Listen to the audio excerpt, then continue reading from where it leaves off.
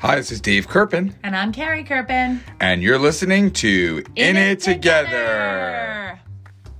All right. Hey, Dave. Hey, Carrie. What's going on? Lots in the world is going on today. Is there something going on in the world this week? Let's see. It's March, what is it? March 9th? March 10th? March 10th. March 10th as we record this. And we are in Long Island, New York. Just about 45 minutes outside of the lovely town where my dad lives, New Rochelle, New York. Yep. And apparently, for those of our many listeners who don't watch any news of any sorts, there is a global pandemic going on. It's hard to know. It's hard to know what to trust and what to do and all of it. There's so much information, and especially if you're working in social media, you're on these networks all day and you see updates not just from things like the CDC, but from your friends, that have their own opinions and all kinds of stuff, and it's just really stressful. Yeah, there's so many different perspectives. I mean, not only are there different perspectives from individuals that receive all the news, but there's so many different perspectives from even the people that are giving the news, that are reporting on the news, that are telling us. And it's, like, I guess to your point, Carrie, so hard to know what to trust. And decisions to make, right? Like we're employers, we're parents, and we have a lot going on, and you have to make the best choices for your employees, for your family, for everybody. Right. So,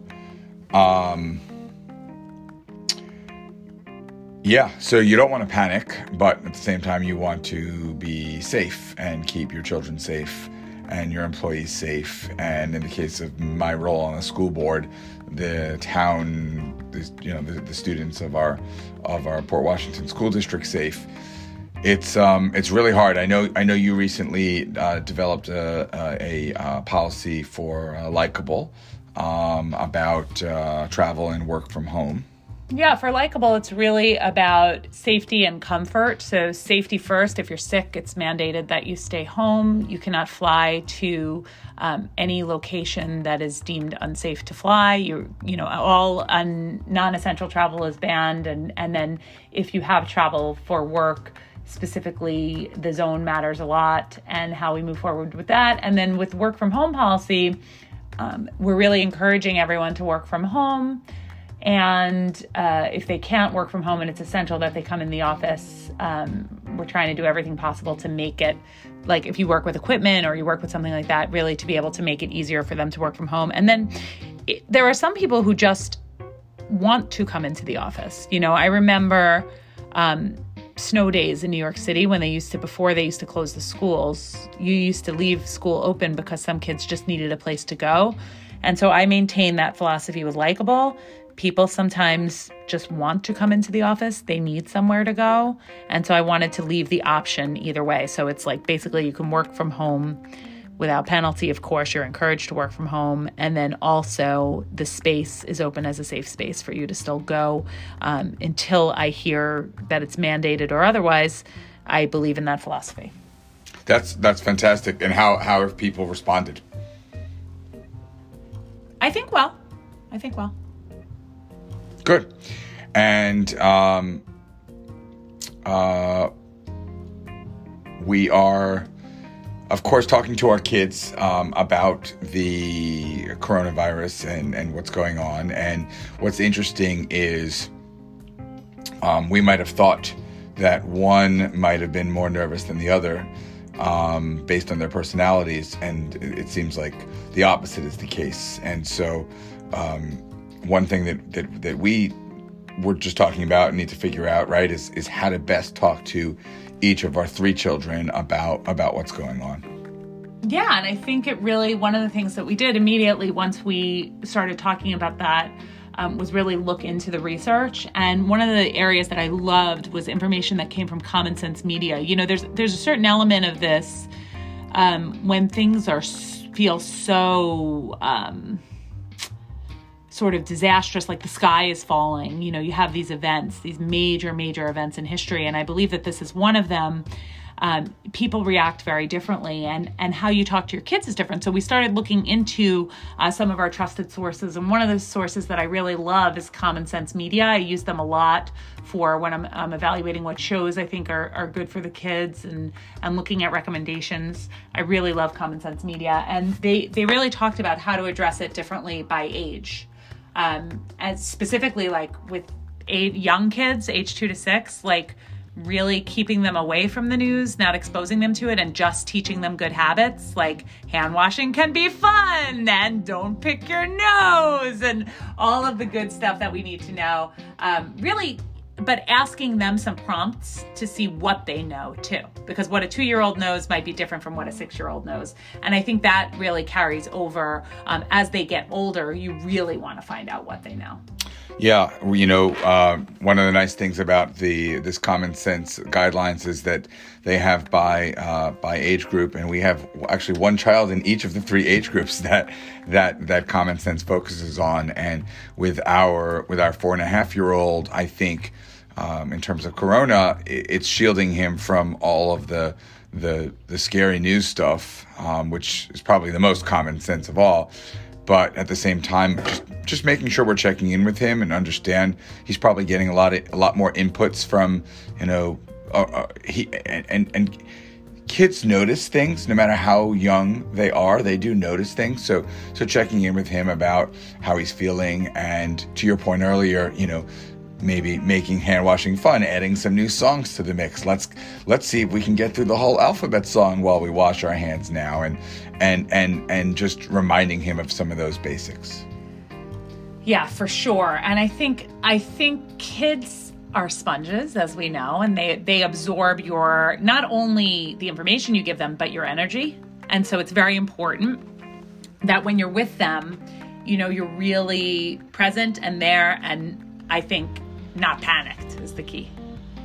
Right, because they can sense when you're panicked. Yeah. And even if you aren't saying those words, kids can definitely sense what's going on. And so it's really important to get informed and to get to a place of calm, for your own sake, but certainly for your children's sake and for your ability to parent well. And once again, this is just what we put into practice. These are things that work for us, and whatever works for you may work better. And if you have any feedback on how you talk to some of your younger kids about this, we would love to hear it. So talking about kids, what about in the preteen stage? A little bit, or preteen, what's before preteen, but after so you're a toddler, you're preschool, you're grade school. What about grade school and preteen? Yeah. So, and that glorious tween stage that we're in right now too. I think what Common Sense talks about is making sure that it's the right moment and it's on their time. I know that with our preteen, she's super busy and doesn't want to be interrupted when she's making TikToks and on FaceTime with her friends. And we find, forget about Corona, just reminding her to do her homework while she's on FaceTime or with TikToks can be a huge fight. So certainly in talking about something like coronavirus, it's really important at first to make sure that we wait for the right moment and don't interrupt her. And of course, with this age, it's really all about how does it impact me, because you? No, me, not me, but them. That's what they're thinking. How does this impact me? And so for us in particular, of course, we have a bat mitzvah coming up this weekend. And the first thought for our dear sweet tween is, how does this impact me? How does this impact the bat mitzvah? And sometimes the answer is, you know what? We're not sure. I mean, you may have fewer people come. We're proceeding ahead unless otherwise indicated by the CDC or something along those lines, unless there's something major in our town. But it's hard. It's hard. And you just have to say, I'm not sure, but I know no matter what, we are going to have the best time. And that's kind of the approach we're taking. Yeah. I think it's hard to your point. It's hard for kids age 7 through 12 to think globally versus thinking about them and how things affect them. And that's okay. That, for that age, right?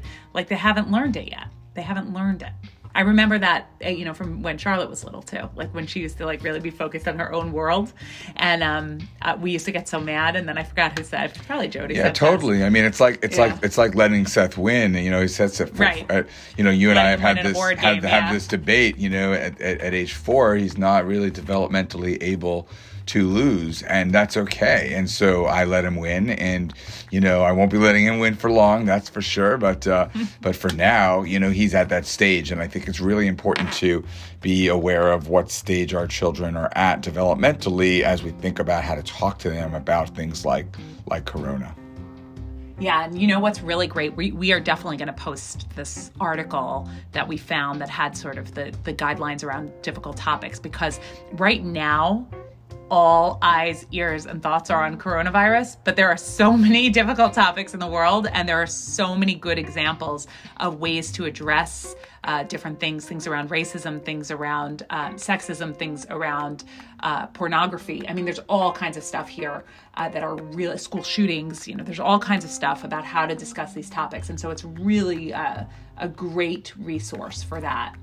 With teenagers, I mean, my favorite thing is to watch a teenager become a teenager and be able to discuss some of these more difficult topics. At least in our home, I think different kids are different, but, I think for us, Charlotte really does like to discuss sort of the global impact of this type of thing and how it would impact the economy and how it would impact the election and all of it. I mean, I think that's really on her mind, and having those broader topics with them, sort of like an adult, seems to work pretty well. Yeah, and I think with her and with teenagers, while it's really important for me to share my own perspective and our values as parents, it's also really valuable to encourage open dialogue and to encourage dissent and disagreement and letting her have her own perspective and thinking about things. I mean, the teenage years are when you start to become a little bit more independent, certainly independent thinking. And it's been amazing being able to see that in Charlotte. And while, of course, I'm delighted when she agrees with me on things, I'm also really almost even more delighted when I see a thoughtful perspective that might be in disagreement with me, but has been really well thought out and well articulated. And I think that one of the things that's really important is just to ask them what they think, put it back to them. When they ask you a question, say, well, what do you think of this? And also know, and don't be afraid with your teenager to say that you don't know the answer, because we don't. If we had the answer to everything, there would be no challenges really in the world. If we had the answer to when will this end or how or anything, I mean, we would be, I guess, solving the world's problems, but we're not there. We're not there, and it's okay. It's like okay we would be in the CDC or something. Yes, exactly. Future career for us. Yeah, I mean, look, this is a tough time, and this is a tough topic. And when we were talking about the podcast today, it's like, okay, what are we going to talk about? Well, it's kind of hard to concentrate on anything else. And so, this is about rallying. It's like we all have to come together as a community in this shared difficult time, but we have to do it from a distance, which is why podcasting actually is so fantastic, because it allows you to do it from a distance. Maybe podcasting will be the new meeting. Well, people can just podcast back and forth. Virtual meetings. I bet you there'll be a lot of people listening to podcasts while they're sitting home. That's it. Our numbers will skyrocket. There you go. I mean, because, or at least they can certainly, if they're sitting at home, they can give us some feedback on what they like and what they don't. Carrie, you mentioned the bat mitzvah a little while ago, so I want to just turn our attention back to that for a moment in the context of how do we as parents make a very difficult decision, right? So we are just a few days away from this in this bat mitzvah that we've planned for, a year plus, and that Kate's worked very, very hard to prepare for. And for those of you who are not either Jewish or live in an area like New York where there are lots of Jews, a bar bat mitzvah is a coming of age for 13-year-olds, and there's a big ceremony followed by a big celebration, and we've got a couple hundred people planned to come to that big ceremony and celebration. And so obviously we have to have thought about potentially canceling it. And, Carrie, you and I have definitely talked a lot about this in the last few days, and where our head's at right now, which I think I got this from you, and I think it's really terrific. So tell me if I'm off base on this, but it's like, look, there's not been any diagnosed cases here in our town of Port Washington. And we feel like living our lives. Of course, we're going to have lots of hand sanitizer available and practice social distancing. So maybe the hora, which is a Jewish dance that involves everyone holding hands, we'll probably skip that.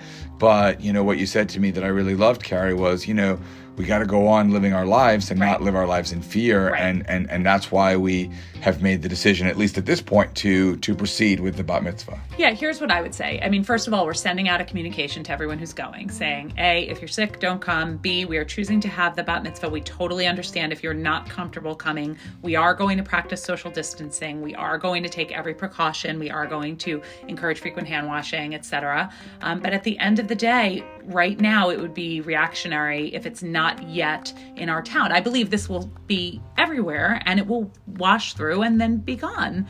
But as of right now, it's not here. If our bat mitzvah was in a couple of weeks, we probably would cancel it, because I think that you'd have enough time, because this is happening also rapidly within the next couple days, barring it coming into Port Washington. I think we're going to continue. And I do believe you have to live life, and certainly not at the expense of anybody who is sick or immunocompromised. And I certainly don't want that. But I also think that if there are no cases reported in the area, then it's something we should consider doing. And again, that may change. And look, the bat mitzvah might be a lot smaller than it was. We already know that at least a couple of out-of-town guests won't be able to make it, and that's very sad. And ultimately, but ultimately, it's okay. Yes. And we feel like after Kate's worked so hard for this, and a lot of people have put a lot into the planning that and it's not unsafe as of right now. So that's the thing. It's not like Kate put in a lot of work. We know it's unsafe, but F it, we're living our lives. It's Kate put in a lot of work. It has not yet been deemed unsafe in this area. And so we're going forward until such time as it is. And if it is, and it's close, and we have to cancel because it's close, and we lose on that, that's okay. We just need to push forward, follow facts, not kind of the alarm. I think the media, by the way, I mean, it's a lot of alarm, a lot of hysteria. It's not just the media, it's even reactions. It's seeing people's reactions on social media. It's just very, very difficult. Yeah. Well, we talked about this earlier. It's obviously a challenging, it's a very, very challenging landscape. So that's our plan. I'd love to know what you're thinking. I mean, have you canceled stuff? Are you? What would you do if you were in our shoes? We don't have all the answers. We're just like you, trying to figure stuff out along the way and be the best parents that we can, and the best husband and wife that we can, and the best leaders, Dave, that we can. But what do we know? The good thing is that no matter what, we are in it together. We are. I have to tell you, I could not go through this right now without Dave, especially the decisions around the bat mitzvah, all of it. And it's so helpful to have someone to be in the trenches with you, figuring it out. Well, there you go. Thanks, Carrie. And that seems like as good a time as any to say goodbye. So I will thank you for taking advantage of your extra time, perhaps wherever you are, by leaving a review in the Apple Store and subscribing. If you haven't subscribed yet, we appreciate both of those a lot as we come at you every week. And until next time, this is Dave. And this is Carrie. And we are in it together.